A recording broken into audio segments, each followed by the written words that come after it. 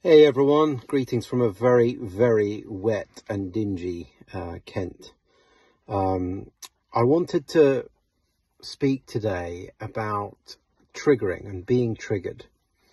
I hopped on my Facebook today, and it's not something I really post on much these days, but I do look at a few things here and there. And I saw something that's become all too familiar for me over the last 2 years, which is seeing somebody post something up and then seeing somebody react to that post quite intensely, triggered, if you like, by what that person had posted up. And, the person that was sharing is somebody that I have observed and felt to be someone that has shared from their heart most of the time. And I didn't get the sense that they were professing what they were saying as some kind of truth, but it was just kind of putting something out there that they were exploring, they were seeing. And I noticed the reaction that it got from somebody else, and it was really quite intense. And I was like, wow, look at that. When we're triggered, what I can see is that we've made up something that we wholeheartedly believe is true. And then when we're faced with something that seems to contradict that, the notion that there might even be an ounce of truth to that is so difficult for us and so uncomfortable for us to admit or even entertain, particularly if we have built up so many other ideas on top of that one that is now being challenged. We face not only having to go, oh, maybe that was wrong, but maybe all the other things that I've built on top of that are also not so right too.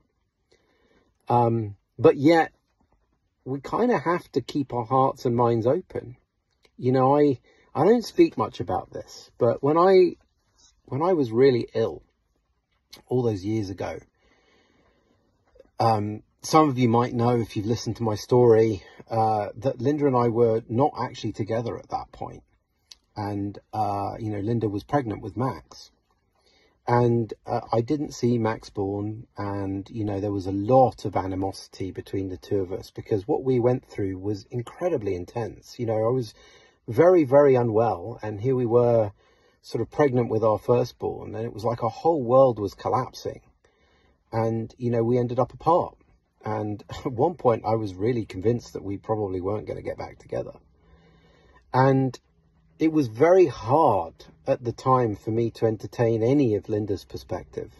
I couldn't see it. Now, partly that was because I was so unwell and I had no resources to be able to entertain different perspectives. So I was desperately clinging on to my idea, my perspective, because I just hadn't got the bandwidth to entertain it. But as I made some kind of recovery, and, we ended up going through a form of therapy at the time, couples therapy at the time, I had to begin to entertain that my perspective, my idea of what was true, was perhaps not the whole story. And that there was actually truth on Linda's side as well, that there was things that legitimately looked to be true to her, and that I hadn't even entertained those whatsoever, just because I hadn't been able to, and nor had she. She hadn't been able to either. So there was a real meeting of the minds at that point when we began to see, oh, okay, there's truth in all of our perspectives.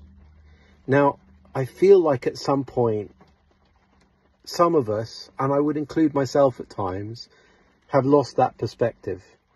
We've lost the ability to see that truth is everywhere. Truth on some level is available at every level of consciousness. And so when we're being triggered, what's going on from what I can see is we have desperately clung to an idea that we believe to be true. And when we're faced with it, the possibility there may be another part to it, there may be something we don't see, it becomes so dreadfully uncomfortable that we react. Maybe we judge, maybe we label that person, say they're crazy or whatever. But I don't know that that's helpful. And I don't know that we ever, I think this is where I've come to, and I've said this to a few people, I don't know that we ever come to a full perspective of the truth. Certainly not while I'm incarnate in this body.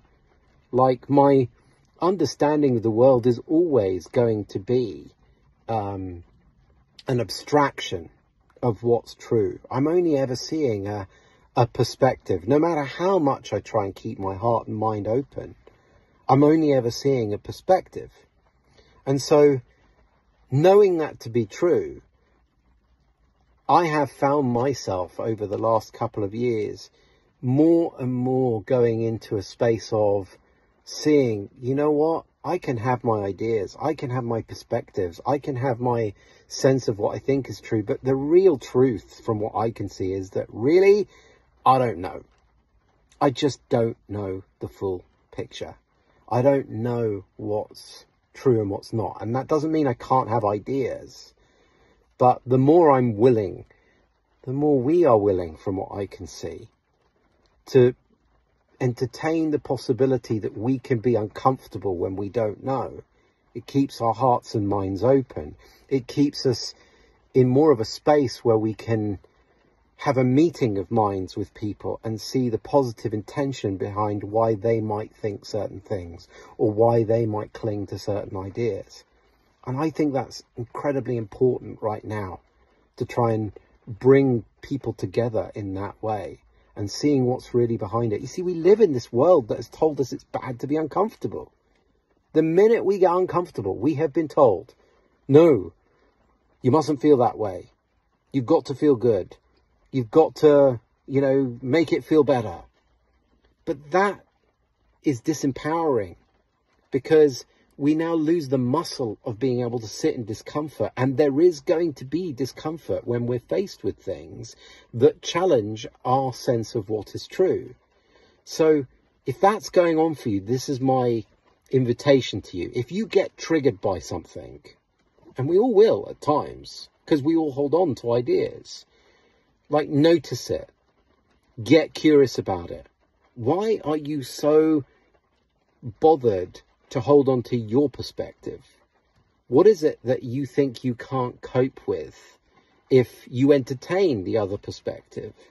My guess is it's that you don't realize that on some level you can sit in the discomfort of that and potentially adapt to a new truth. I'm not going to say the truth, but a new truth, because again, what we'll end up seeing by entertaining another person's perspective is another version of the truth. But like I said, do we ever know the full picture? Do we ever know everything?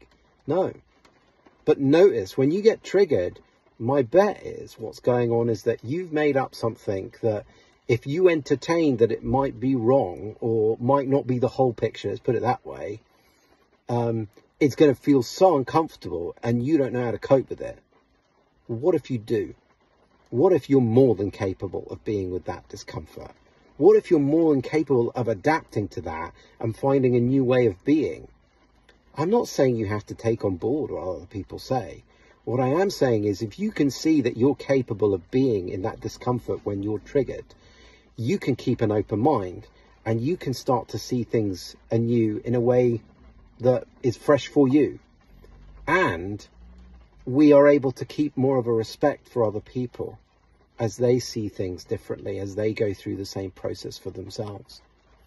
So I hope that's helpful, and sending you lots of love and hopefully some sun for all of us at some point. Take care. Bye.